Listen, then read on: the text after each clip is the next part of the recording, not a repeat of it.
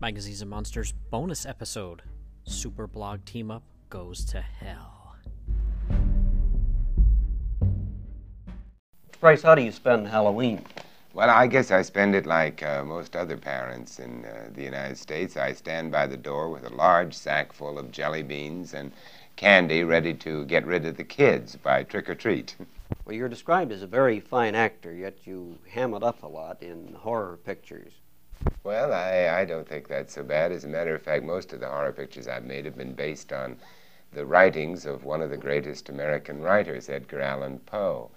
And they are, shall we say, baroque. I wouldn't quite say they were hammy. Now that you're in Toronto, do you find anything particularly scary here? In Toronto? Just the traffic. That's scary all over the world. Of course, I come from Los Angeles where we invented it, so I don't know why I should be scared by Toronto traffic, except there's something pretty frightening about that way in from the airport. Well, you played in a lot of horror films. Does playing the role of a vampire or werewolf bother you in real life? Well, not at all. I don't think that anybody else has shorter teeth than I do you? They're wearing them long this year.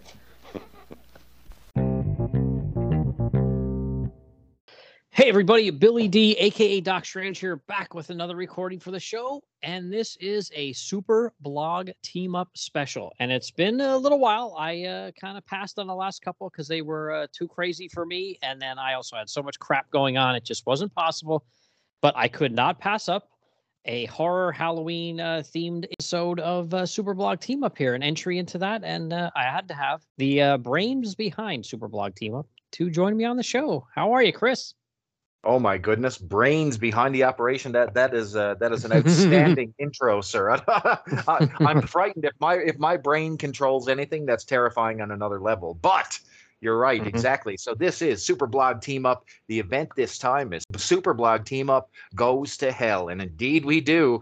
And boy, do we got a start for us tonight here, Billy. Marvel spotlight on the Son of Satan, and boy, I can't wait. Yeah, so the only time I've been able to talk about Son of Satan was at least, I think, 2 years ago, if not more at this point. Herm and I covered Ghost Rider #1 on the show, and that's sort of the first appearance of Damon Hellstrom. It's a little bit of a cameo. You know, you don't see him. He's just in like a suit, you know, and I don't mean like a superhero suit. I mean just like, you know, a three-piece suit or whatever. He's not like, you know, you really don't get much on him in that one. And then Ghost Rider 2, technically, you kind of see him in all his glory, but the very next appearance is right here in Marvel Spotlight #12. And yeah, this is good stuff, but we're going to have some fun with this one. for fans of the character, it's curious. So Marvel Spotlight was a series of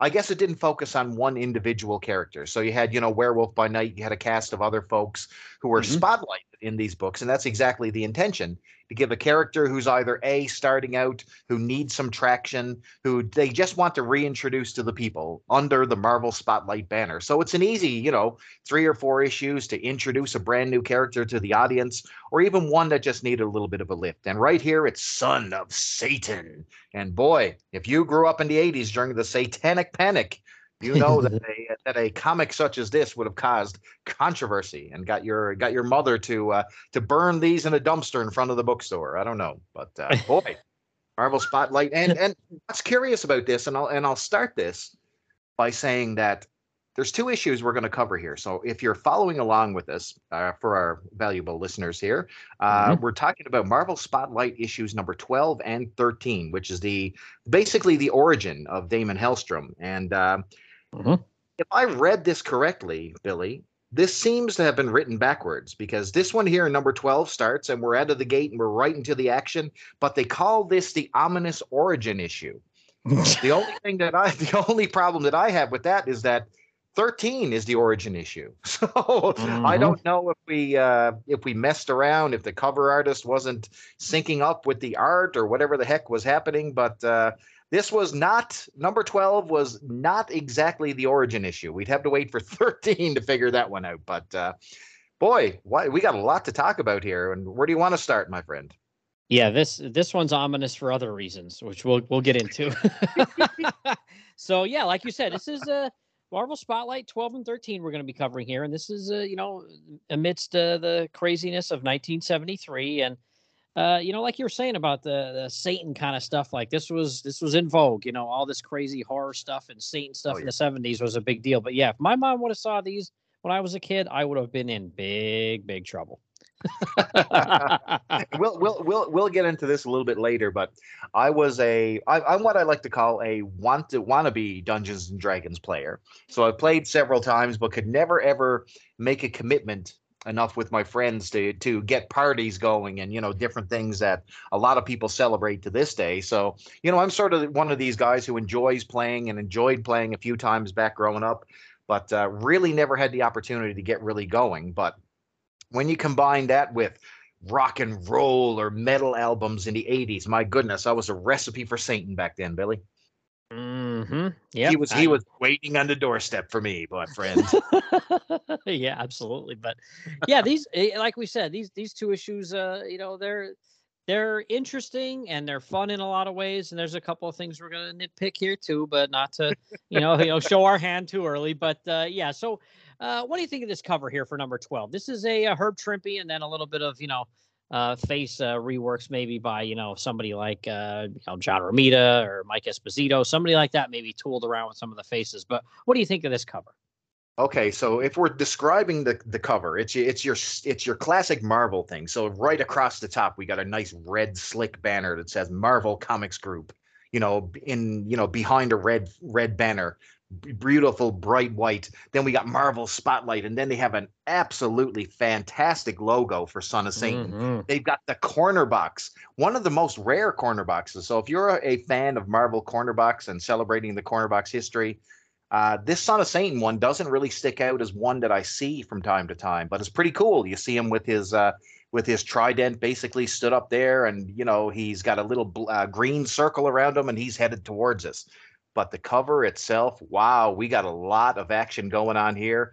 So you get to see Damon Hellstrom, and he is on a flaming chariot. There's 3 horses that are literally on fire in front of them. And he is saying, "You rose against me, all of you, but now you'll pay." And there's all kinds of humans on the side of the chariot as it rises from the ground. And there's humans running away. And they say, "Stop him. He ain't human." And then it says, "From hell he came." So, boy, this one is like balls to the face immediately. Yeah, I love how on the far left side by the spine, there's just some random dude looking over his shoulder like, "Hey, what's going on here?" Yes, I noticed that. He's like, I don't know if he's reefed another... or what. Yeah, he's like, "Oh, what's going on?" It's another one of those Satan guys. Yeah, and he must listen to the Kiss.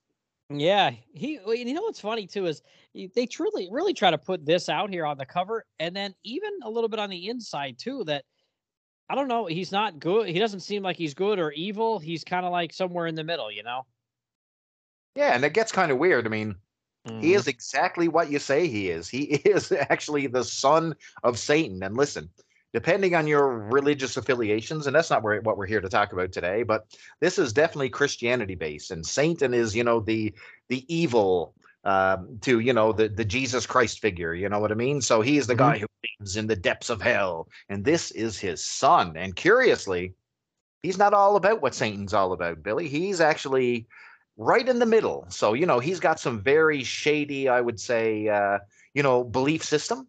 Because based on his childhood, which we'll get into a little bit later, but he doesn't think his father is on the up and up, and he's gonna blaze his own trail. We'll say, I think is the best word here. Yeah, and I will say, speaking of blazing trails, oh boy, Gary Friedrich and Herb Trimpe, our creative team. Yeah, there was Frank Chiaramonte on inks, Marie Severin colors, and John Costanza letters on the inside here too. But yeah, I will admit something here too that struck me as a little odd. So, it's the mid-70s, but Damon here is showing more skin than the lady he has his arm around, which is kind of interesting. Hey, listen, if I was that buff, as buff as Damon Hellstrom, I would go to work bare-chested. That's what I'm telling you right now. So he's got sort of if you want to understand his look, so he's a blonde-haired character. Now the front of his hair, it's parted in the middle, and instead of the robin, the little tiny wisps on the front, he's got them pointing up like horns. And he's got this giant red cape. Now he's bare-chested, and of course, right in the middle of his chest is a satanic circle with the star. Now the rest of his costume, I'll say, aside from the red cape, he looks like Hulk Hogan circa WCW. He's got the long red pants, and he's got the the yellow boots and the belt. Right, he looks like he's ready for some WWE action right here. To be honest with you. Yeah. Oh, yeah. He could come. Can you imagine him coming out for the Royal Rumble? The countdown's on. Here he comes. It's one of those gimmicks that the Attitude Era may have taken over. I would say it'd be questionable in 2022. That's all I'll tell you. Yeah, you're not kidding. So yeah, cool cover. I like the cover for sure. No real complaints about that. But all right. So, boy, yeah. When you flip that page open and you look at page 1 here. So, we talked off mic for just a minute before we started here, and I do like Herb Trimpe. I like his Hulk. Me too. I'm trying to think of what else he had done that I did like. There's a couple of ancillary things issue here or there that I do like of his, but this is not great. And I don't know if you want to throw him and Frank Chiaramonte under the bus here, or maybe just this just isn't for him. I don't know, but it's not great. Here's what I'll say. So if we're really being honest about the artwork here, Herb Trimpe, like you said, some of his best work was probably on Incredible Hulk. I grew up with him on G.I. Joe. So, the early few issues Joe was, had the Herb Trimpe, and he was really, really good in that. You know what I mean? I think that fit his groove. Right here, he's doing some supernatural stuff, and I don't think his strength is faces. I think the things that really fall apart in a lot of these panels is that he doesn't really connect facially with a lot of the characters. Very, very inconsistent from panel to panel. You get some of the ancillary characters that are in the background that have like very, very, like I would say, preschool detail added to them. You know what I mean? Now, there is some good stuff in here. So, I was wondering, are some of these panels referenced? And then some not, because it doesn't seem like there's a lot going on here altogether when it comes to consistency in the entire work. And I think that's the downfall of everything that we see here out of this work. And that's where we'll start, I would say. Yeah, so this is basically coming right in off of Ghost Rider #2. So Damon, Son of Satan here, had been chained up, and these two Native American dudes, they help him out, and they're like, "Hey, we'll help free you." So they help free him.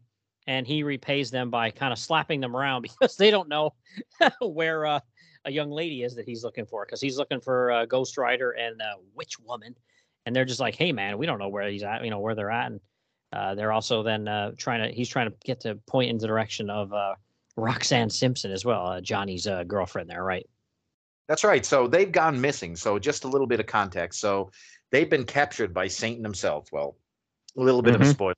And Damon is on the hunt. He wants to find out who these people are or where they are. So, is his intention to free them? All we know is that he's hunting down this girl, Roxanne, and of course, Johnny Blaze, which we really don't know all about unless you've read the Ghost Rider issue, which I think is another failing of this issue. They don't do a really good job of recapping what went on in the Ghost Rider issue, but there's some little blurbs that tell you which books to read. So I guess that's up to us to go back to the racks and find that out. What do you think? Yeah, on page 5, they just do like 3 panels at the very bottom of page 5 where it shows even as far back as Ghost Rider #1, where Linda Little Trees, they were on like a reservation, and Damon in Ghost Rider 1 was called to come out and see her by her, I'm not sure if it's her dad or her uncle, Sam there, and because she was acting all kind of like, Linda Blair here, like Exorcist. So they called him up because they saw an advertisement for, an Exorcist type character, and it was him. And I don't know if they saw it like a newspaper or something, and he came out, and, before he could actually get there, she broke her bonds and took off. So there's just 3 little panels that kind of tell you about that. But like you said, it doesn't really go into Ghost Rider #2 at all right there. No, and not only that, we spend 6 entire pages of him like basically bullying and, threatening two Native Americans on the reserve. You know what I mean? He's getting really into, he's threatening them with his elemental trident, and he's summoning winds and rain and thunderstorms. Boy, you talk about really, getting aggressive with these guys, throwing them to the ground. Do we not get to the point where we can just go up to somebody and just ask them, "Hey, have you seen these people?" No problem. Take care. No, he summons hell on earth itself. He's summoning the storms, the moon, the winds. My God, Damon Hellstrom. Yeah, and I will say, I'll call out some nice artwork here. So page 8, when he waves his crazy trident around and brings his horses and chariot to carry him to where he needs to go. That is fantastic, right? So you get the foreground, you get the two guys who he was bullying in the foreground, and they have their hand to the head. They can't believe what they're seeing. And then just on a mountaintop, you've got Damon Hellstrom back on with a large flowing cape, and he's got his trident pointed to the sky. And boy, what an image. You get 3 crazy flaming, I guess they were horses with a chariot in tow. And it just says the demon, he summons the spawn wraith. It is the demon-drawn chariot of Satan appears. And man, it is magical looking. This is one of the few pages in this thing where I would love to own the original art to this. It's fantastic. Really cool. Yeah, really, really cool. And then you get to the next page and it's not so great. But talk about the language. That's another thing. So a lot of the language is really, really dated. Do you want to do you want to hit it up here on the beginning of page 9? Well, yeah, Damon, Damon's not too bad. He's very arrogant speaking and stuff like that. The 2 Native American guys, I wouldn't say, it's flattering or anything like that, the artwork or some of the dialogue here. And again, no offense to Gary Friedrich. He wrote some Ghost Rider issues that I have, and they're fantastic, but this was not great, right? The dialogue, he just goes like, "Now, fools, I take my leave, but remember what you've seen this night, and I live in mortal fear of my return. Should I find you deceive me, now, away, my steeds, away." And then all of a sudden, a vortex of wind summons him up. But man, is he trying to... I don't think he's trying to do much justice to our Native American friends here. What do you think? Because one of them looks like a really ugly Jack Kirby woman. Oof, yeah, that panel in the middle of page 9 there is not great. The other guy is okay, but that one... Would you blame that on the inker, or would you blame that on the artist? If you looked at the hair, this is something like, a kid would draw on his, the liners of his exercise book in school or something. It's really... Yeah, it's not good. It's not good. It's... Yeah, I don't know if we can throw Frank under the bus there for that one or whatever, because that looks terrible. Now, you get to the bottom panels, and the one on the right, which is supposed to be that same guy, because the hair's blue, that looks much better. I mean, it's not great, but it looks much better than that middle panel. Whoa, it is, it's rough ski. But, listen, now this is another part. So when we go from page, 9 to 11, because we were skipping. Boy. Yep. I will say it gets a little better. This looks like something out of almost like a New Universe comic book or something here at this point, because, you're getting to see some, basically bikers. So in the middle of the remote desert, you get to see, Roxanne Simpson, and she's left to the mercy of, I guess, this motorcycle gang. And you get what I would compare to, if you ever read G.I. Joe, it looks like Zartan's dreadnoughts on the bike, and boy, they're coming in. And of course, this is the 70s, so they want to have a chat with this poor lady who's laying on the side of the road, and they're not interested in helping her out. They're trying to help her out in different ways. Billy. Wow, yeah. So their dialogue here is fantastic. So all right, here's the head biker. What the heck is his name? Oh crap! I just had it there a second ago and I lost it. His name is no, not Big Daddy. Animal. No. I think it is the Big Daddy. I think Big Daddy's the leader and Animal's the other guy. And Crusher Crowder, and then numerous unnamed others. Yes. So this is Big Daddy's dialogue. He's on his chopper here and he says, "I don't know how they've done it, Big Daddy." Oh, I'm sorry. No, that must be the other guy then. You must be right. Yeah, I'm sorry. This is Animal. "I don't know how they've done it, Big Daddy, but at least they left this little honey behind." And I don't dig an animal. If I can't have Blaze, guess I'll have to settle for his mama. Now all you dudes keep your paws off, because she's strictly private property. My private property, since her He-Man done went and split on her. No, stay away from me, Johnny. We'll kill you, Johnny. We'll kill you if you touch me. Dream That's on, right. lady. He split with another chick, so why not just turn on to me? Not exactly subtle. Not exactly subtle. Oh my gosh. And this What? guy, he's ugly as sin too. It's like he has speaking of wrestlers, he has a Hulk Hogan hairdo where he's all bald on top and he's got some in the back, and he's all ripped too. He's got the horse. Yeah, he does. He does. He has the exact Hulk Hogan physique from the 1980s, and he's got that horseshoe haircut with the long flowing, locks in the back, but nothing on the top of the dome.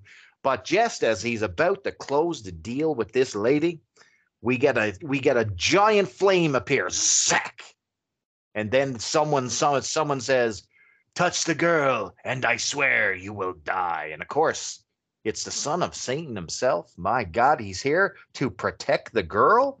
Could he possibly be a good guy, Billy? Well, Animal thinks, what the devil's going on? Lightning on a clear night? Nutty voices from out of nowhere? If this is some more of your cheap tricks, Blaze, they ain't gonna, hey, who are you? And here we have what looks like Dracula. Page 12. Yeah, it is. Exactly. So listen, I feel that Herb Trimpe had a few editions of Tomb of Dracula here, because this one looks like it's completely ripped off some Gene Colan stuff here.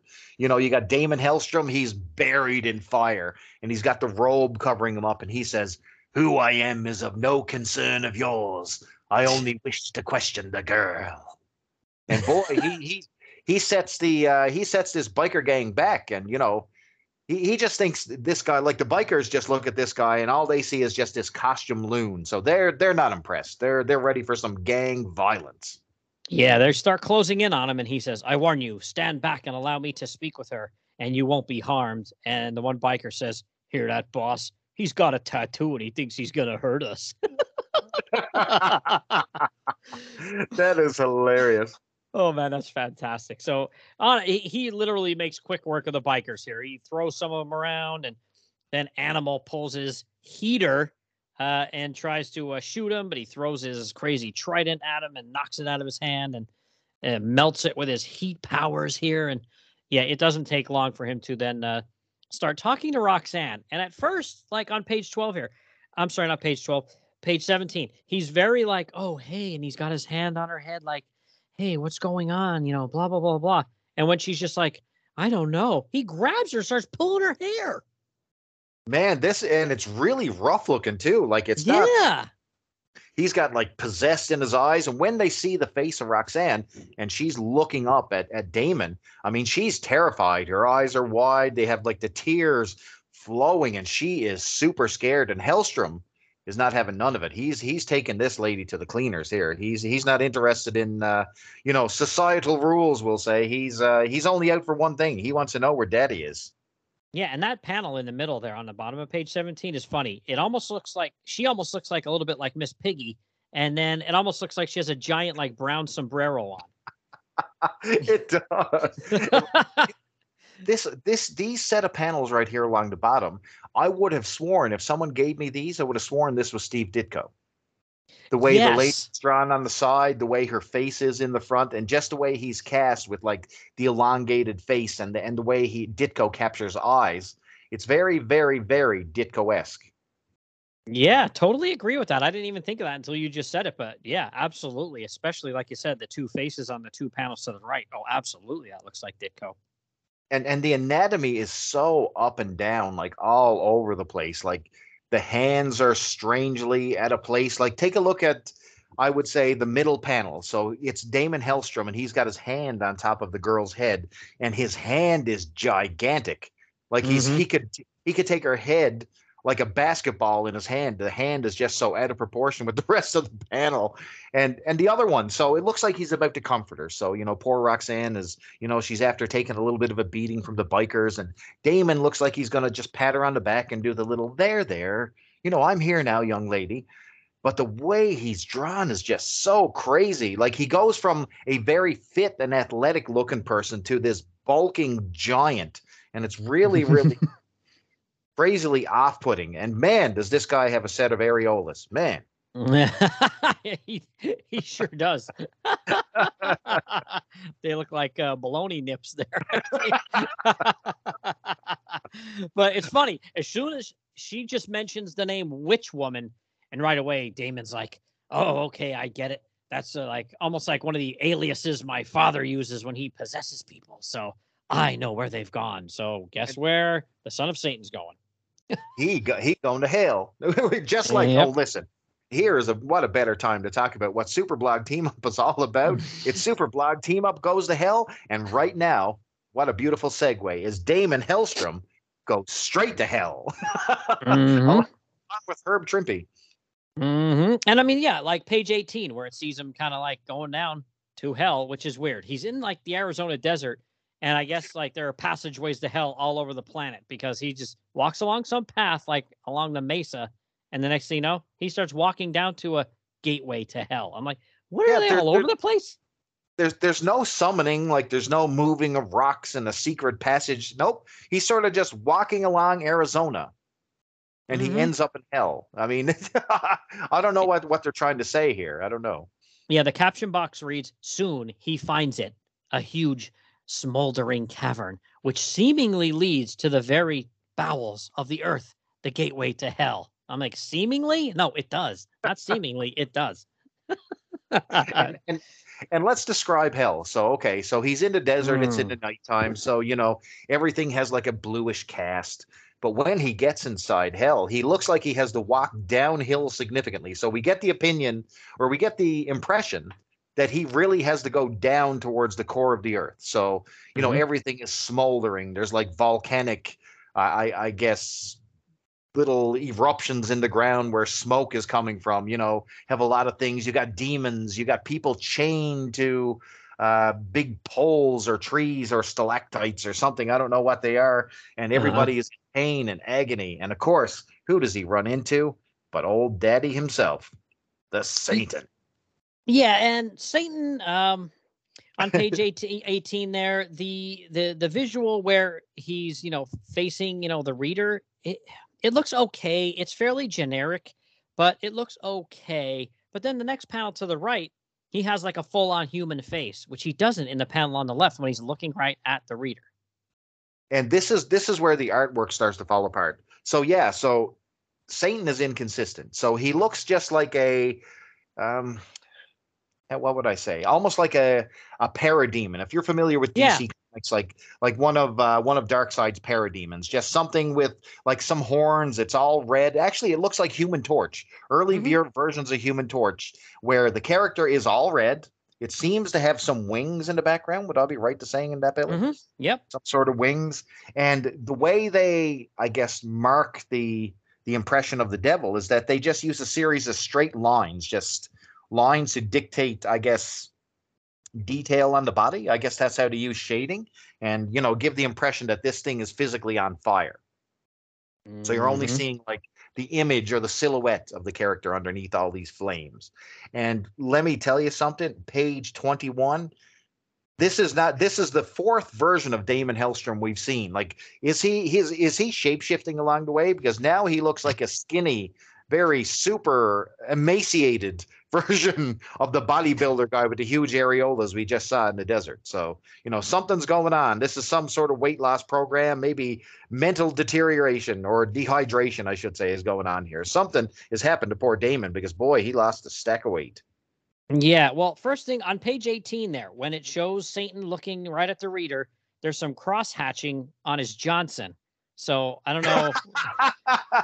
Yeah, they really want to make that thing bulge. They really want to just, he's got a prominent area going on there for sure.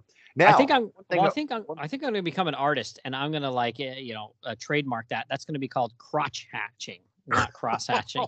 But yeah, like you said, page 21 too. Look at him. He looks like Archie in like a Halloween costume on page 21. He's looking for Betty and Veronica. Well, he hasn't found them. No, he's found Johnny Blaze and his girl. Yeah, I don't get it. I do like Satan's little wand there, where it looks like almost like a magician's wand, but with like something twirled around it, and then a little skull on the end of it.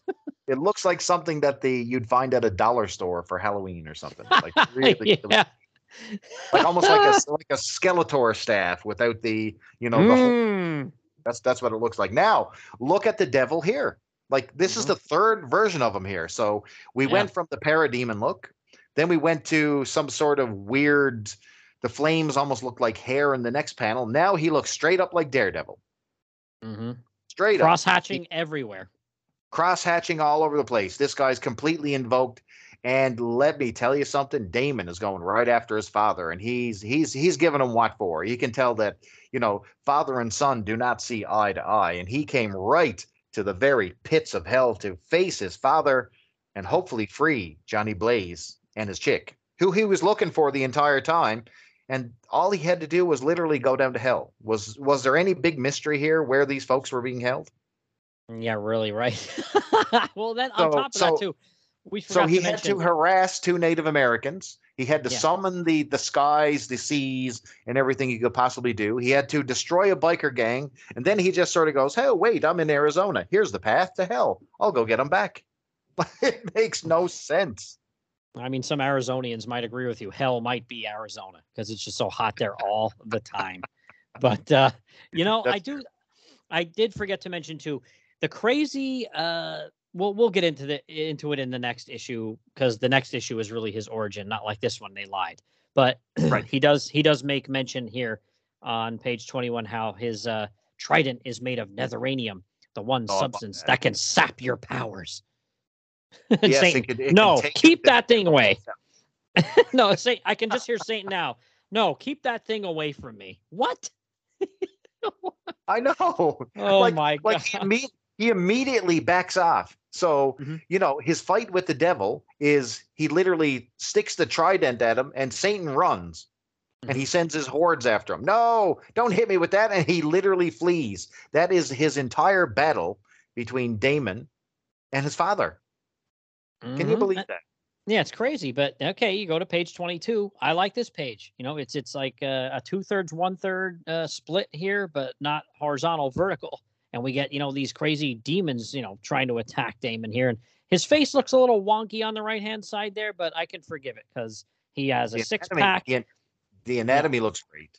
Yeah, he has a six-pack. Going on here, yeah. Yeah, you can see his lats, his abs, like his quads. He's been hitting gym day. He hasn't been skipping out on leg day or anything else. From panel to panel, he gets buffer and bigger, because this is not the guy who we saw in the first panel of page 21. I'll tell you that. The emaciated, skinny kid. Nope, he's all jiggity jacked and fanny packed right here, my friend. You bet it. And then all the demons are ripped too, by the way. They all hit the gym as well. They're doing their supplements. To work out. Yep, they're hitting the supplements. They're hitting every piece of equipment at the satanic gym, or I can't even imagine what that's called. I'm sure somewhere that they're all on IcoPro. You got them on it. There's just a straight line of like 1,000 Pelotons, and they're all on them every day. We are in no way saying that Peloton is a bad product. Just for clarity, this is for parody purposes only. Thank you. Yeah, no, and if they want to sponsor the show, DM me. But anyway, so we get to the fight here where he's fighting the hordes, and he's Satan's talking a bunch of crap in the background, and you're gonna die, and et cetera, but not a whole lot happens here other than like 2 or 3 pages of them yelling at each other. Right. And Damon Hellstrom's entire thing. So he has to fight off this entire hellish horde. So, these things are, surrounding him and swarming him. And he's using his trident and his cape and his fists to take all these ones out. But his ultimate goal is get to the bridge of hell. Now, this bridge is the connection to the both ends of the world. You know what I mean? It's from hell to earth. So if he destroys this particular bridge, he's destroying Satan's path to get to the earth side. You know what I mean? So he's going to block him off for a while anyway. So that's his entire goal. So, he has Johnny, he has the girl, he's trying to get out of hell, and he destroys or attempts to destroy the bridge, so there's no passage for Satan to get to Earth. Boy, did he put his dad in his place. Mm-hmm. And then, Johnny and, oh boy, page 27. So we see Johnny carrying Linda on the one panel, and they get to the top, and then there's a panel with Johnny and, oh my gosh, Damon there. Wow. I don't even know what to think of that panel. That's Timberwolf from the Legion of Superheroes, everybody. Timberwolf. Yeah, it certainly is. And then Johnny, I don't know if he looks like he's drunk or he's buzzing on some speeders or what, but his face is crazy. Yeah, I bet you Herb Trimpe had like a very busy month that week. Yeah, that's what I thought. Maybe this was a rush job, I don't know. Yeah.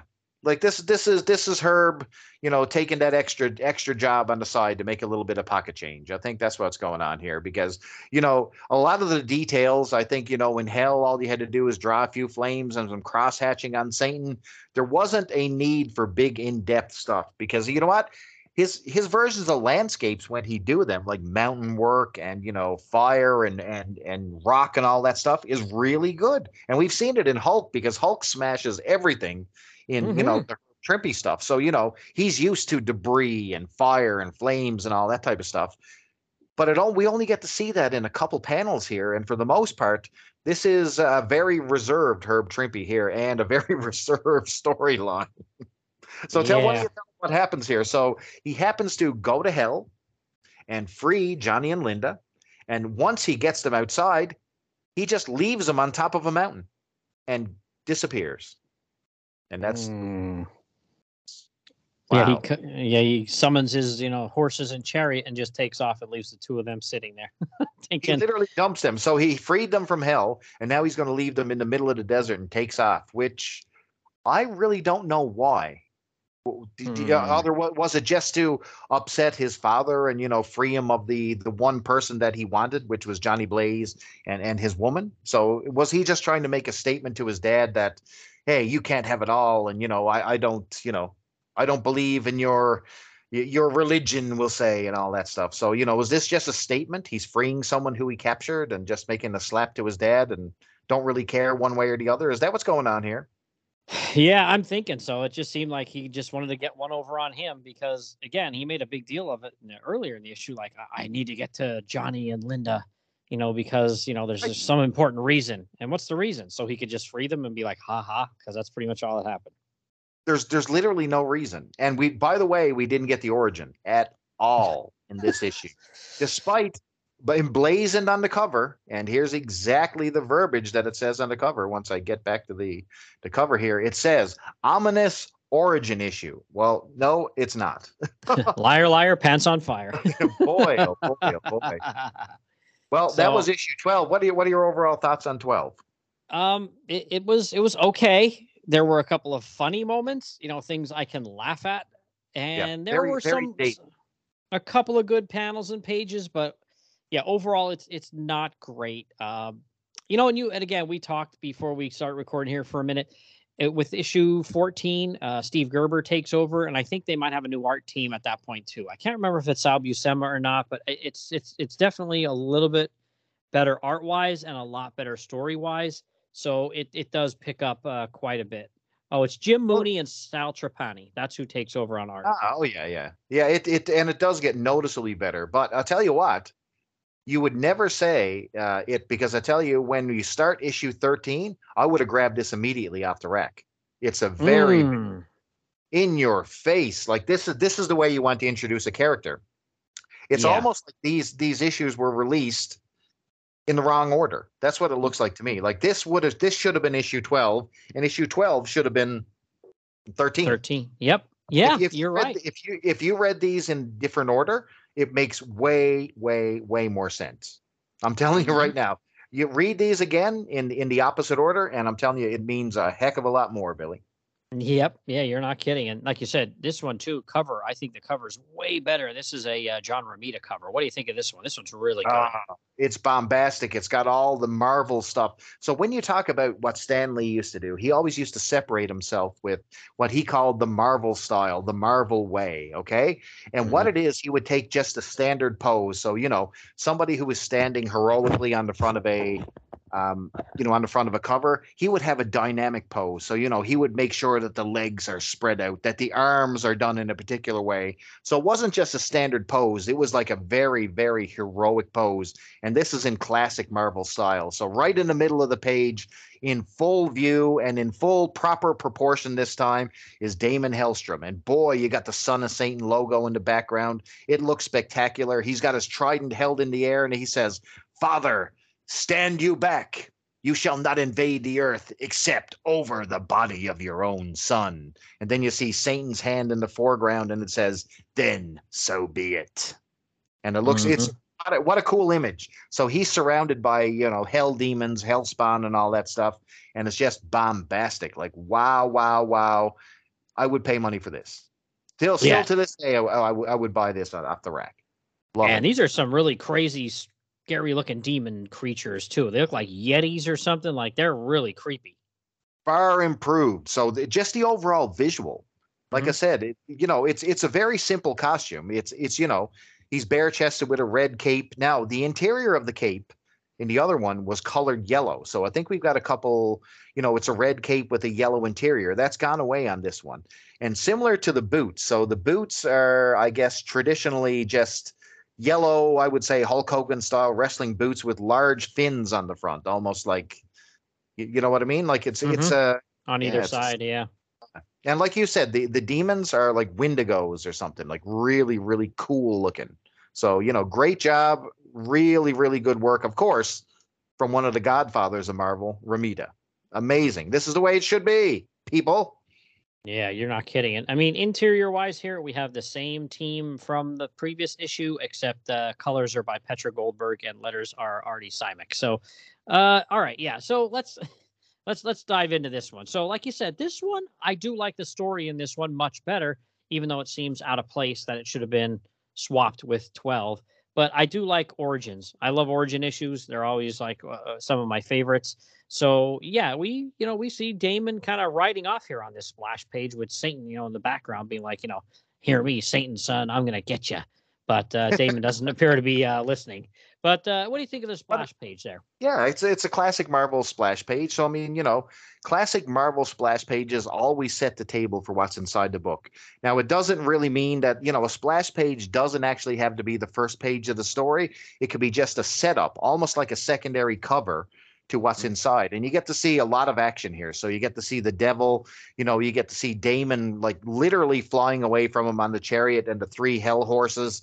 Really, really cool image. That, you get everything that you need from the story. So Satan wants to destroy his son or make him pay the price for what he just did.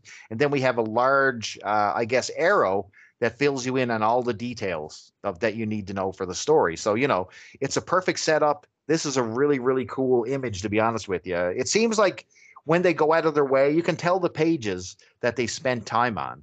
And then he seems to run out of gas about halfway through. And this one is a lot more detailed too. So this is why I think this may or may not have been written or drawn previous to the other one, because it seems like Trimpe spent a lot more time on detail in this particular issue. But as with everything, he seems to run out of gas by page 11, but we'll get into that in a second. You're not kidding. Yeah, because that first page, like it a lot. You go to page 2. There's a shot of Damon's, home here. It's this, real swanky looking house right on a lake, Fire Lake. And then, but just take a look. It's great. So he does great architecture. Just take a look at his rock work. It's really good. It looks like a setting. And every time you see the house, extraordinary detail. Trees are really detailed, like a good attention to detail all the way around. And that's why I think that he started out of the gate probably doing this one, and they probably reversed course. I would love to ask somebody who's in the know on this one if that was the case.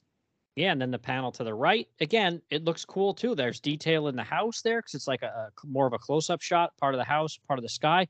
I think that panel looks pretty good too. And then the middle panel, there's not much, Damon's a little generic looking there. And then that bottom left panel, he looks like David Bowie there in one of his and I like Bowie's music, but sometimes when Bowie was trying to, look more like a chick, that's what he looks like in that panel. It doesn't even look like a guy. Very, very feminine. You would call this the Bowie Ziggy Bloodlust phase or something. I don't know. But Yeah. he really, he really looks feminine in that page. And once again, very skinny. You notice that? Like it's from panel to panel that his body mass or like facial structure changes, and that's one of the, like I said, one of the very, very big weaknesses facially all the way around. But boy, we get two ugly ladies on page 3, Herb Trimpe and the ladies. I'm not sure that he's got a good grasp because, whew. Yeah, and it's funny too. I'm sitting here with the book open, and on that, Bowie looking panel on the far left, and I look to the far right on the next page, and that panel, he looks totally different on the bottom of panel, page 3, the bottom right panel. He looks completely different. But cool. He looks really, really cool. Yeah. He looks sinister. You know what I mean? He looks cool. And then, yeah, he scared the crap out of, I don't know. I think that's one supposed to be like a hippie dude and some chick with a hairband, but they are, yeah. Wow. They are not. That's supposed to be a dude and his chick. I think I think they went to the lake to get their skin and they're in the car. And then this Damon went flying by them there and they're like, what the hell? And yeah, they do not look good at all. Again, I'm not crapping on Herb Trimpe. He's not even with us anymore. God rest his soul. But that they do not look good. No, they're like I said, Mr. Trimpe probably had some other obligations, and this probably wasn't his focus. But I'll tell you what, this is some strong work from here on in for a few pages. I will say that. Did you also notice that Damon really, really goes out of his way to feminize the devil? You notice that? Because when he entered hell, I forgot to bring this up to you. When he entered hell in the last issue, he goes out of his way to say that, the devil is no longer concentrating on bringing the ladies into hell and that he's more focused on the dudes. Yeah. He's like, you're no longer trying to satiate your lusts or something like that. Yeah. Yes. Did you notice that? Was that That was weird. To you? Yeah, that was really odd. I didn't understand that at all. I had to read that twice and I still didn't get it. I thought, so he's slamming. Were they making a statement of the devil's preferences there? Yeah, that's what I thought. That's what it seems like when you read it multiple times. It seems like Damon's trying to say that his dad is gay. He's into dudes. Yeah, that he likes guys because he says, wow, I have to get it now. Let me find that page. I gotta find it. I'll read it verbatim. Hold on. It very much seems to me like that's what he's saying because he doesn't say it like he's like a slam or anything like that. He just kind of says like, yes, lately here it is. Or he says, yet another sign of your mental deterioration, my father. Perhaps even the devil grows old, eh? And then Satan says, mind your tongue, lad, lest I forget our unfortunate relationship and toss you to my ever-starving demons. And Damon's response is, the truth is painful to you that you now seek male servants rather than beautiful women. Yes, age is creeping up on you to think you now seek raw power rather than fulfillment of your unquenchable lust. Well, what does that mean? I think it means he's into dudes. He likes dudes, and we are in no way saying that that's a bad thing. I'm just saying that's a very curious statement in the 1970s. And boy, I don't think Damon's an ally. I don't think so. I think he's making a shot at his dad here for loving the dudes down in hell. Yeah, that's bizarre. I just think to myself, you're the son of Satan, and you're going to confront your father, who is also Satan. And you're part of the conversation steers down the road of sexual preference. Like, what? What does that have to do with trying to save Johnny and Linda and getting out of there? I don't understand that. So he enters hell. He forces his dad to give up his 2 captives in the previous issue with his elemental trident, and then he does like a slur on him. Yeah. And he gets away with it. This is the devil, supposedly the most, the second most powerful, being in the entire universe, according to certain religions. And, he just comes in, waves his little wand and, takes his people and gets out of there and tosses some slurs around, boy. All right. Not exactly, not exactly timely, we'll say, Billy. What do you think of that? Yeah, for sure. All right. So, since we're completely going off the rails here, so page 6, tell me what you think here. Now, page 6, Damon opens the door to his house, and he's like in the depths or something like that. It almost looks like he has a dungeon or a room to do some crazy, like, satanic kind of rituals or something. And there's a bunch of these crazy demons down there, and they look awesome and they're great, and they kind of jump on him, and he's like, it's your lackey's father. And then look at this panel on the left, on the bottom, that vertical panel. Oh boy. What is at the bottom of that panel? It looks like a dong. That is 100% dongalicious right there. I mean, it is a. It looks like a dick monster. It actually there. It's but there's no question on what the intention was there. No question in my mind. But now let's talk about this. So Damon's just getting back from hell, and he wants to relax in his own house. Okay, by God, he's coming in. This is what is it called? Hell Lake or Fire Lake? Fire Lake. So he has a nice, waterfront home on Fire Lake, and he comes in, and right away, after 2 years, he enters this place, and of course he's attacked right away by the devil's demons. So he's got to fight his way through his own house immediately. Boy, what a welcome home. What do you think of that? Now, he's going after all these demons, and he's literally, what's he battling with? I guess he's just throwing them around and, burning them with fire, throwing them in fire pits. I mean, what kind of house do you have here where your entire house is a series of, I guess, steps and fire pits? I mean, what kind of home do we have here? Because, I mean, he stands on the very top of this staircase, and underneath is this giant flaming hellish pool. I don't know who has that in their house, but I would call that the suspect house building right there. Yeah, it's almost like when he was in Arizona and just walked into a cave and there was a gateway to hell. He's got one at the bottom of his house here too. It's crazy. But what about this crazy demon though? I like this one demon where he fights and they kind of have like a one-on-one here, and he grabs the demon and it's like get ready to bite him and stuff. That looks really cool. I like that.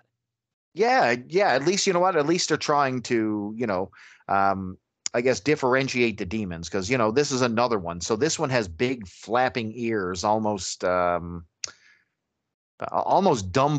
wouldn't you say? Like very, very big. Yeah, I don't know. It's like a blue demon anyway. He takes the trident and he literally rams it right into the belly of this demon before flinging it down in the pit of hell below. So man, he really takes names and numbers here, because, I mean, they're even trying to flee him, and he doesn't let that happen. He literally grabs them by the ankles, drags them back, and tosses them by the ankle to their death up against a concrete wall. I mean, he is out for blood right now. And when they fall, just take a look at the images when they fall. There's like bits and pieces falling off these things. So, they're either bleeding or there's stuff falling from them as they plunge into the hell. So there you go.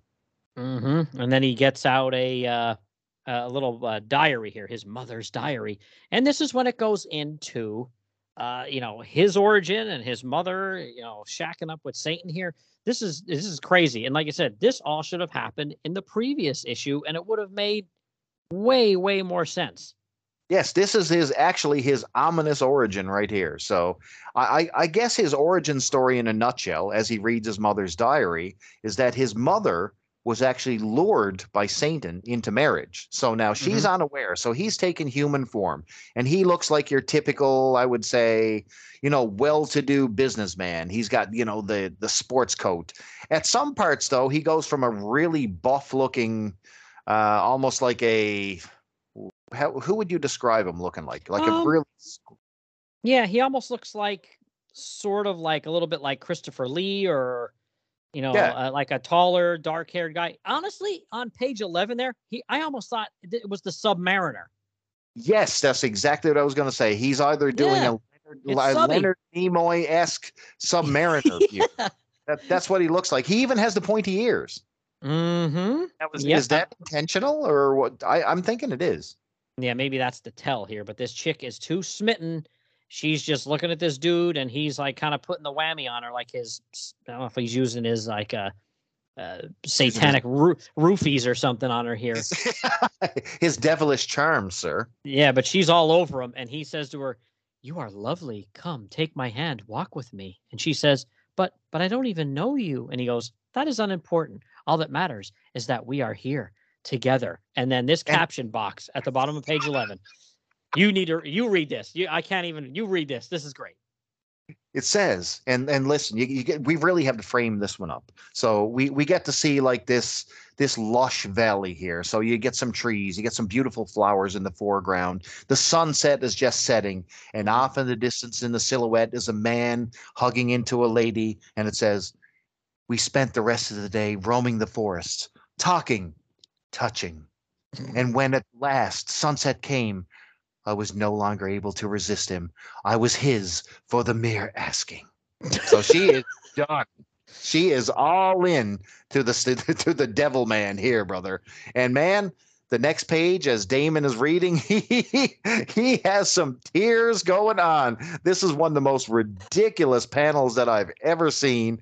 Damon is looking at his mother's diary. He's holding his head in complete disbelief, and he's just like overcome with emotion, and the amount of tears is unachievable by normal tear ducts, is what I will tell you. He is like meme worthy here. Yeah, he could literally fill up like a 12-ounce glass in about 3 seconds with all the water that's coming out of his eyes.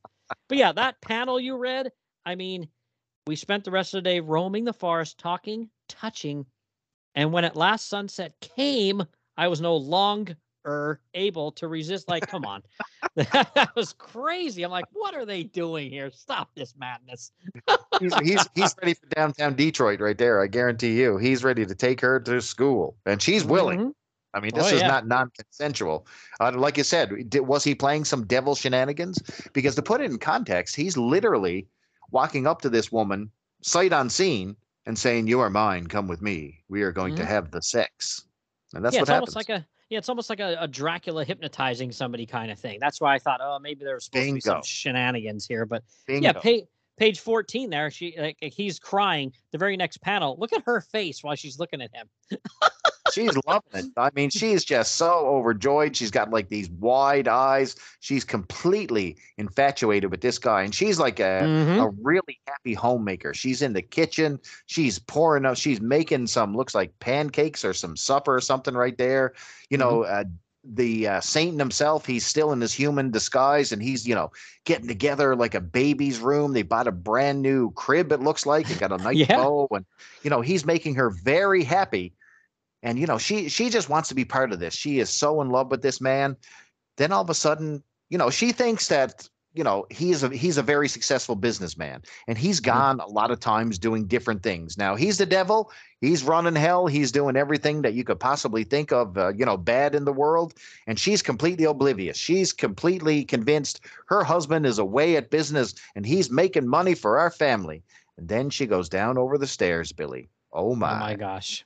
Yeah. This is insane. So what does she say to herself? I assumed he was always away on business, so I ignored it for several years more. Until that horrible time, I went to the cellar looking for your father and sister. And she comes down there and says, "My God, what's happening to the cat? What are you doing?" And there's Satan and the daughter, which, they don't name her here, but it's obviously Satana. She has a butcher knife in the air, and their cat is on like a table, and she's ready to kill it. And so the mother is in the foreground. You just see her eyes wide, and she's got her hand up like, "No, stop," type of thing. "What are you doing?"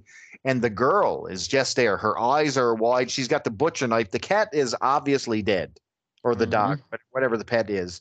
And the father is stood behind, very proud, just waiting for her to just dice up this poor animal in between two of the largest pillars of of candles you've ever seen in your life. They are friggin' massive, Billy. Those things. Good Lord. Yeah, and Satan says, "She's merely obeying my orders, Victoria." Yeah. Poor Victoria gets a surprise. She gets the salty surprise, Billy will say, as the young girl flees back up over the stairs. And like you said, that's Damon's sister, Satana. We don't really get to know that here, and we don't get any more information. Nope. And Victoria is just shocked. She has not seen this side of her husband. And then he transforms in front of her and reveals himself. And now he says, "Now do you see?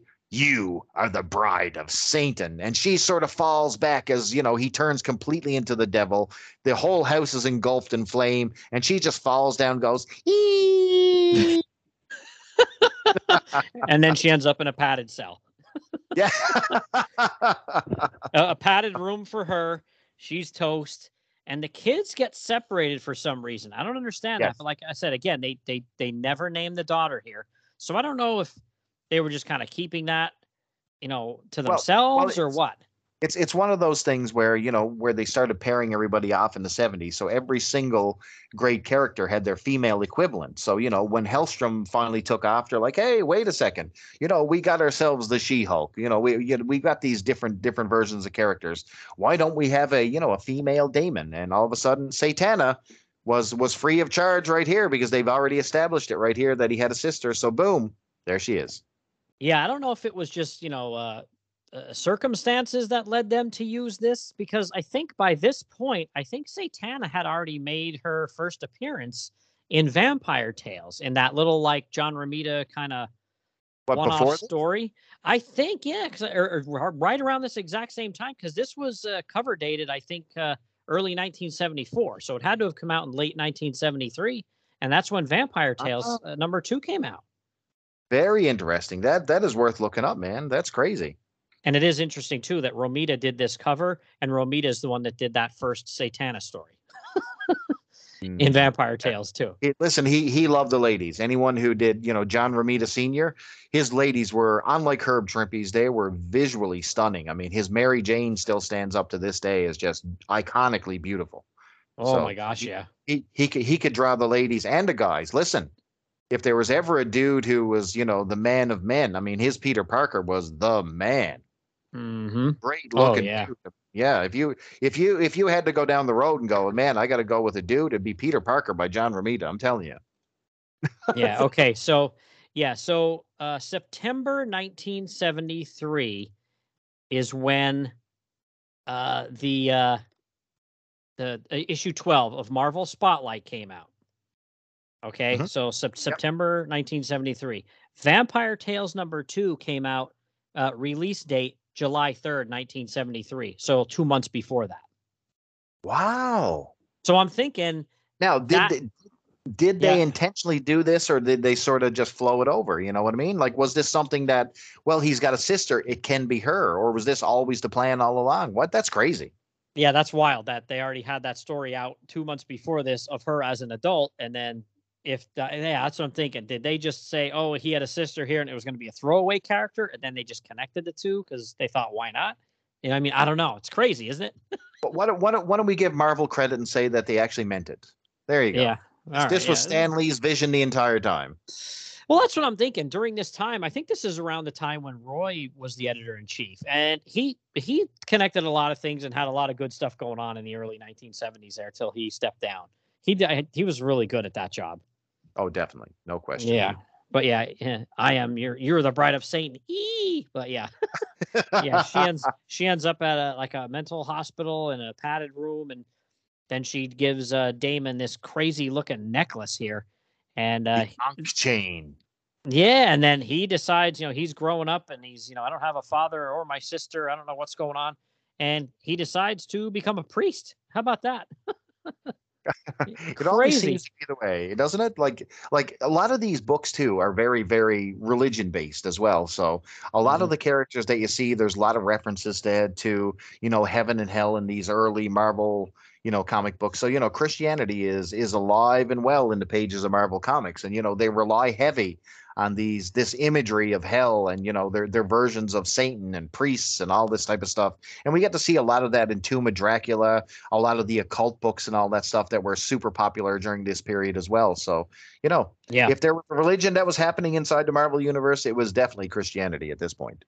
Oh, absolutely. And it's funny too, his Damon's rifling through a trunk, he finds his mother's diary, the one that was bringing him to tears earlier, and he reads it and he's stunned to know who his real father is and all that shenanigans. And he's like, I can't take it anymore. And there's a panel where he has his hand up to his face, and that looks pretty good there. I do like that. Again, I'll give Trimpe some credit there. And then you hear this, Damon, listen to me, follow my voice, come with me. And he's like, he realizes he's like kind of like half hypnotized here, but he walks into a cavern here underneath the house, and it's the gateway to hell. So how many are But there? now, That's what I want to but know. now this makes sense. Okay, this completely makes sense to me because it's in a part of his house he didn't know about. He's led by a voice down over these stairs into a place of a house where the walls open up and it's the gateway to hell. I'm all in for this. You know what I mean? This makes sense here. But just walking around in a desert in Arizona, that one's sort of it needs a little bit to be desired for me to believe that. But he literally walks into hell. So we're getting to see the full picture of his origin. So we get to see a young family who was raised, a mother who gets involved with the wrong guy. She literally gets involved and has sex with the devil and creates two kids, Satana and Damon Hellstrom. And Damon all of a sudden years later finds about his history, and he goes to confront his father, the devil, and question him on all this craziness that he's done to his family. And finally he's here, and the devil himself is waiting for him at the gates of hell, and he says, "Welcome, my son. I have long awaited your arrival in my domain." So there you go. The devil is waiting. Finally, his son has figured out all this stuff, and he's confronting him right in the depths of hell right here. Yeah, page 18 there. That is a creepy page, man. The top panel is just Satan, almost just like an outline. And like I said, almost Johnny Storm-like. And he's, basically saying, you need to come work for Dad. But those three other panels, holy crap, are they insane? What in the world? There's demons chucking people into like these lava pits. A guy hanging like from a chain. It's like almost like that Pinhead movie. Like there's some really creepy stuff. Oh yeah, there's definitely some Hellraiser action going on here, and you get to see like people like doing heavy labor, so they're lifting giant bags of rocks down caverns. Netheranium. Yes, netheranium. That's exactly what mining. It is. Yes, that's what his trident is made out of. Is made out of netheranium, which is interesting because we get to see that the devil himself is holding that very trident. So this is the trident that he couldn't be around before. So explain that one to me. Yeah, so like if I was Gary Friedrich, that panel where it shows that Satan is making these people mine for him, it would have really taken everything I had not to have a couple of just, say to the letter, hey, put in a couple of word bubbles next to these guys like, hi ho, hi ho. Off to hell we go. Yeah, that's great. But they're a sweaty mess. They're hoofing these bags of netheranium. But I don't get what for. Like, what's the purpose of them doing that? Because he already has his trident made of that. What's he going to do? Make a whole like collection of weapons out of it? Like, what's he doing with it? Selling it? It's like Superman creating his own kryptonite mine. It doesn't make any sense. You know what I mean? No. Yeah. Netheranium is like the devil's Achilles heel. So I just don't get that. Yeah, they'd have been better off saying it was vibranium or something crazy and being like, we're under Wakanda or something. Yeah, I don't know. Like, it's just bizarre. It doesn't make any sense at all. And then all of a sudden, Damon is back in the house and he's on the floor and the book is there too. And it's like, wait, what happened here? Now before he leaves, he sort of gives his his son an ultimatum. He says, "As your father, I offer you life eternal and power incarnate. Think about it and decide wisely, for when we next meet, I will expect an answer." And then all of a sudden, bamf, he sends him right back to his house, and he wakes up almost on the floor with his mother's diary at his feet. And he's wondering, is this for real? Did I just have a dream? Did I fall off my chair? You know what I mean? He's not entirely convinced that what just happened before him was actually real. So, I kind of dig that about it. That was kind of cool. Yeah. And Damon, he doesn't look terrible there, but he doesn't look great either when he's laying there on the floor. And then in my issue, it's like, man, the coloring is really off. Like I don't know if they were trying to do, if they're trying to do something here with this red that's kind of around him because he was just in hell, or it's just a coloring gaff, but it looks kind of crappy. The coloring scheme is a little off-putting anyway, because there's plenty of coloring mistakes. You can really see the color separation really falling apart here because, you get a lot of his coloring, especially around the costumes that are just flowing into other parts of the panel. So, this one's sort of off the grid. So, if I was somebody who was buying a comic book off a print shop, I would be bringing this back and going, whoa, dude, you need to reprint this because this is a blanking mess. And then you flip to page 22, and Damon looks okay in that top panel, and it shows like the roof of the home here, which looks really cool. It's detailed and stuff like that. Again, that's a good page 22. And then 23 is a crazy page where it's just, a full page splash here by Trimpe, where it's this crazy like dragon type monster. And other than the head, I think he got everything pitch perfect on this. But the head of the monster, it looks more like a Muppet than it does like a scary like monster. It's terrible. And we've seen this. It's the same thing we've seen with the horses. So he does a good job at the horses, but he's got these really stupid, almost juvenile eyes on these things, which really take you at it. Eyes are not his strength. Maybe that's what's off-putting about the entire Herb Trimpe experiment here, is that he doesn't seem to be able to draw eyes on anything. You know what I mean? It's really, really off-putting. But what's going on here is that Damon is really, he's got this internal struggle. He does he want to find himself joining his father or battle against him? But he decides that no, he's going to be his own man. But the first thing he has to do is discover this, netheranium. So he's got to go back to the mines because his mother told him that Satan is weakened by netheranium, despite holding that netheranium trident in his hand. So he's got to go into the mine, but he's not going to do that alone because this thing is protected by this gigantic demon dragon with the stupid eyes. And poor Damon himself says, "Lord, help me. I can't believe how bad Herb Trimpe drew this thing." No, he didn't say that. He said, I should have realized Satan wouldn't have left these mines unguarded. And now he's got to figure a way out how he's going to defeat this giant dragon, but he manages to do it. So there you go. And inside once he defeats the dragon and unleashes the netheranium mine, now he has Satan's hordes in front of him. He's got Satan's people. And he tries to, I guess, make his own campaign saying that, listen to me and I will save you. But listen, they're having none of this. Some of them are having none of this because out come more of Satan's demon spawns and they attack Damon once again. And Satan gets involved here. He's here this time and he's got the trident in hand and he shoots it directly at Damon. And then the fight is finally on. This is the fight we should have had in episode 1 right here. Yeah, you're not kidding. And I almost forgot to mention, too, on that full page where that goofy-faced dragon monster, whatever, is trying to fight him, Damon looks like Lenny from Lenny and Squiggy from Laverne and Shirley there. he literally does. His hair is all slicked back and stuff. Looks ridiculous. He does. That's funny. But yeah, there are some good panels in those pages afterwards where, the monster is trying to breathe fire at him and he kind of like directs the fire back at it and basically blows its face off with its own breath. And then he's like saying to the miners, the 7 dwarves down here, listen to me. I can help you, save you. We have at hands the means to destroy Satan. If only you will give me your aid. And I like the crazy little minion here that has a club that I guess is like the supervisor. Stop them. The master demands it. That is so funny.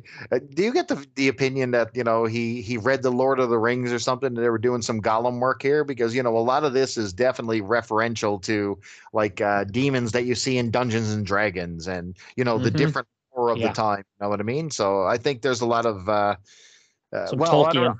Yeah, definitely some Tolkien influence here for sure. But the fight is on. He's battling his dad, and he comes up. All of a sudden, he's got bolts of fire that can shoot from his hands, and it looks really stupid. I got to be honest with you. He's like pew pew pew pew, and the devil is there with the trident, and he's deflecting every single shot, similar to like Wonder Woman would do with her gold bands, like ting ting ting. Like, ha, you can't defeat me, son. And then he shoots fire at him, at his own son. And boy, he's really trying to take out his own son. But Damon finally gets his hands on the netheranium trident and sends his dad back to hell from whence he came, sir. Yeah, it's kind of interesting. Like, Satan has the trident and Damon's doing his best to, like, dodge and, like, do like parkour and stuff like that and stay away from his blast. And then somehow grabs manages to grab it off of him. And he says, now the sacred scepter is mine, and not even Satan can stand up to its netheranium given might. And it literally, Satan is like 10 feet away from him to the right. And you flip the page to the very last page, and he's gone. You don't really get to see him dispatched either. He sort of takes the trident and don't even really see what happened to him. Did he throw him back into the fire? Did he run away? What happened? We don't even Yeah. know. Yeah, It's like, oh crap, I'm out of pages, and you know what? I'm really sick of drawing this, so we're just gonna wrap this up, and I really don't care what happens.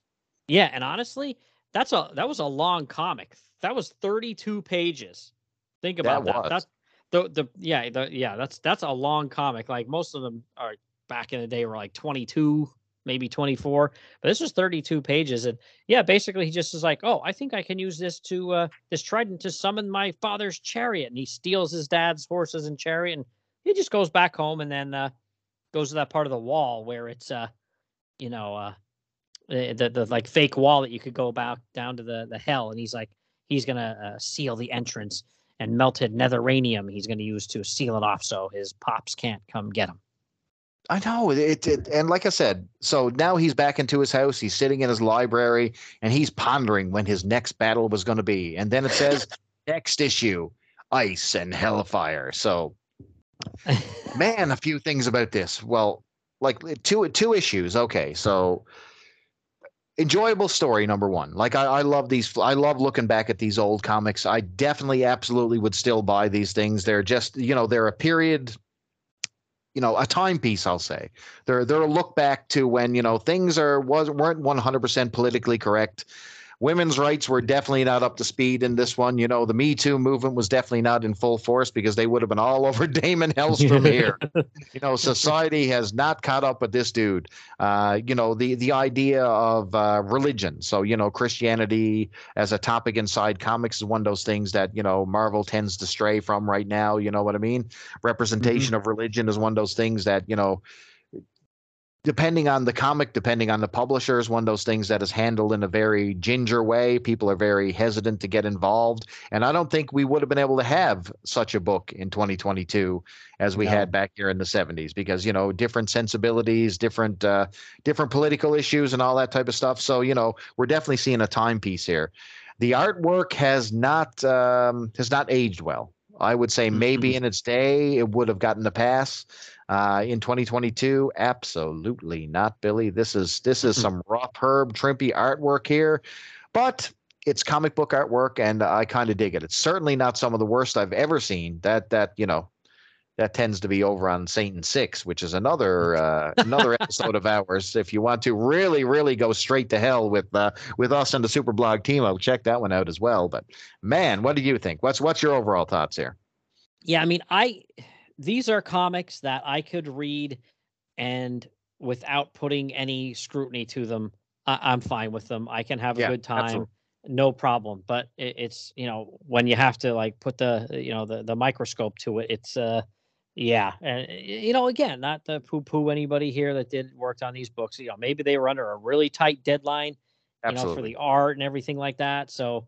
I understand why maybe it's art-wise isn't the best. It definitely isn't, high-end Marvel for 1973. That's for sure. It's just not. The story really isn't that great. The story in 13 I thought was much better than 12, and like I said, that's probably because they should just be transposed, not necessarily. It just doesn't make sense to have them in the order they're in. And then like I said, art-wise, Herb Trimpe, maybe he was on a deadline, and that's why it definitely feels like. It feels like a Steve Ditko Charlton horror comic. That's exactly what this feels. It does.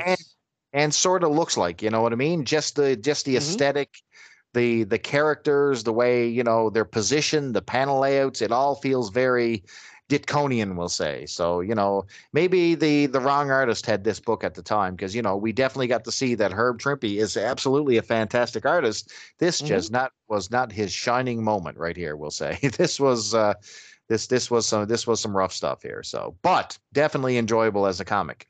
Now, here's one thing that I wanted to leave everybody with. Number one, we talked a little bit earlier about this being a joint effort with the Superblog Team Up. If you don't know what Superblog Team Up is a bunch of bloggers and podcasters that get together 3 to 4 times a year. We handle a particular topic. This time, no question, it's Superblog Team Up Goes to Hell, and every single installment this time is all about hell related, Halloween, all kinds of fun stuff. It is the season. And if you're into that, hit us up on hashtag Superblog Team Up over on Twitter, or hashtag SBTU, and join in the fun. And we'll have an entire list of all the blogs and podcasts that's involved in the show notes for this particular episode. So click on them, find some great work, and thank you, Billy, for that. But I wanted to leave you with this. I wanted to tell you all about my satanic panic that I, growing up as a kid, was involved in. So as I mentioned earlier, I was wanting to really get into Dungeons and Dragons, but I just couldn't find my way around it. None of my friends were involved, and the friends that I did have, weren't really the core audience for Dungeons and Dragons. So I met this one guy in high school, and his dad was a pastor. Oh, So, boy. he was heavy into Christianity, and he invited me to these youth groups. Now, they knew I was into Dungeons and Dragons, and when they found out, they took the opportunity to tell me all about it, how it was bad, and, how the devil was, involved in demonology. And I'm thinking to myself, wait a second, I just want to fight people with swords. You know what I mean? Yeah. I want to fight some dragons. I don't know what you're talking about, old man. But I go to this session, and there's a whole bunch of kids from church. And everybody is super into the messaging, and they're getting together. I was really there for the sandwiches and the Coke. I don't know what everybody else was there for. But they had this one interesting thing. So after being chastised about Dungeons and Dragons, they started playing Kiss records. And I'm like, yes, this is great, man. If youth group is all about, Kiss, I'm in, you know what I mean? So they started playing Kiss backwards. Oh boy. Yes. And I'm like, what's going on? I look over to my friend, and he's like, you just watch the real truth behind this music. And when they start playing it back, his dad was there listening intently, and he would stop it every time we get to a particular part. And he goes, now listen for it. It says, here's to my sweet Satan. And he'd drop the needle on the record again, and it'll be like, my sweet Satan. He's like, did you hear it? He said, that's the messages that's being delivered to you kids. And I'm like, holy crap, I got to get out of here. Yep. It was rough, Billy, rough. So, I think that everybody should have their own beliefs and do their things. And, if it's something that you believe in and makes you happy and gives you a good set of guidelines, I'm all for that. You do you. But boy, I'm here to tell you that Kiss never intended to make a satanic album, and I don't think that God gave rock and roll to you is the heights of satanic. That's what I'll tell you. Yeah, and I mean, for anybody that doesn't know, I don't know, maybe I could retweet it or something like that. I tweeted out one of the things that spurred on some of this conversation was a video clip from, I don't know who they are, because there was a million of them in the 1980s, but some televangelist dudes in the 1980s trying to demonize He-Man. What else were they talking about, Chris? He-Man? What else? Oh, Rainbow Bright was going to get us all too. Rainbow Bright. Yeah. Can you be any more off base? And boy, they're really going into, like, let me tell you something. Like Skeletor, he's a skull-based demon, okay? I mean, yes, okay, you have the demon elements. This was not about that. This is about kids' toys. This is about superheroes. This is about, sword and sorcery, everything that was popular. No kids were, trying to murder their cat on an altar because of Masters of the Universe. And if they were, boy, did they pick out the wrong toys. Maybe they went to the dollar store and they got the Champions of the Universe toys instead of Masters of the Universe. I don't know, Billy, but what I'll tell you is, boy, anything that came out was fair game for the parent groups at the time. And Masters of the Universe was no exception. But boy, I wonder what they would have thought if they had this issue of Son of Satan. Yeah, I just that clip blew me away. I mean, again, you and I grew up in that era. We knew about all that stuff. Absolutely. But when I just saw that, I was just like, I thought I got to retweet this, and I'm like, listen, this is shenanigans. Don't listen to listen to this and laugh because this is shenanigans. It is, but it's good stuff. Listen. I'm glad to be raised in the era that I did get raised in, because you know what, the '80s were legendary. If you grew up in the '80s and you got to experience all the hype and the genesis of current modern day pop culture and all the stuff that was released, it's funny to see the reactions to it upon release, because everything that we know now, from Transformers to GI Joe to everything had its critics. You know what I mean? Mhm. My God, if a GI Joe toy was released, it's like it's uber violence for kids, and kids are going to shoot each other because of GI Joe. You're like, no, they're not. They're going to play their toys and they're going to go back to doing something else next time. And video games, oh my God, it's corrupting children. They won't be able to go to school. They're going to become disenfranchised. Well, guess what? More kids play video games this day and age, and we did okay. We're still around, and we're not. Listen, I don't know about you, Billy, but after this podcast, I have no intention of killing my dog. I don't know about you. No, there's no murderous intentions in me at all. I'm not here to judge, man. I'm just telling you, that's not what I'm into. And I grew up in the '80s during the heights of the satanic panic. My God. Yeah, you're not kidding. So, all right, man. Well, we can wrap it up here, but if anybody's looking to find you out there, where can they look for you? Oh man, listen, we are going to have some good times. If you found me on Twitter, look for me at Charlton_hero. And Billy will tell you, myself and Billy have just a great time. And, if you interact with us, we're definitely going to write back. We like to talk about comics, pop culture, horror, wrestling, you name it. We're always at Shenanigans Online. So, find both of us on Twitter, because we are, and I don't mean to brag, but we are two interesting dudes. Would you not say, Billy?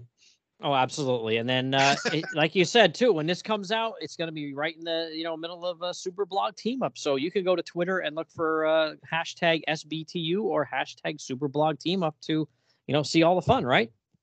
Absolutely, man. What a blast we had tonight. And boy, I felt like we went straight to hell during this one. But once again, what a great time, because, comic books are something that, it's becoming a lost art, and these are ones that will probably never see the light of day again. I'm so glad that we got to experience them and get to talk about them every single month here on the show. So thank you for having me again, Billy. It's been an absolute pleasure, and hopefully we'll be doing this again real soon. Oh, absolutely, my friend. So all right, let's jump out of here real quick, and then I'll come back in to wrap up this show. Thanks, Chris.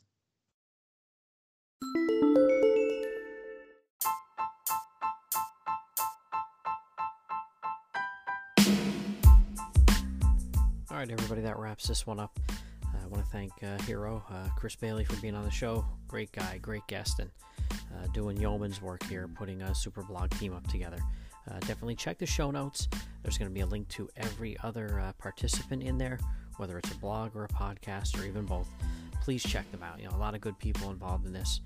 Some really, really good stuff. So definitely check it out, and look for that hashtag SBTU or hashtag SuperblogTeamUp as you go on Twitter, and you'll find all the good stuff there as well.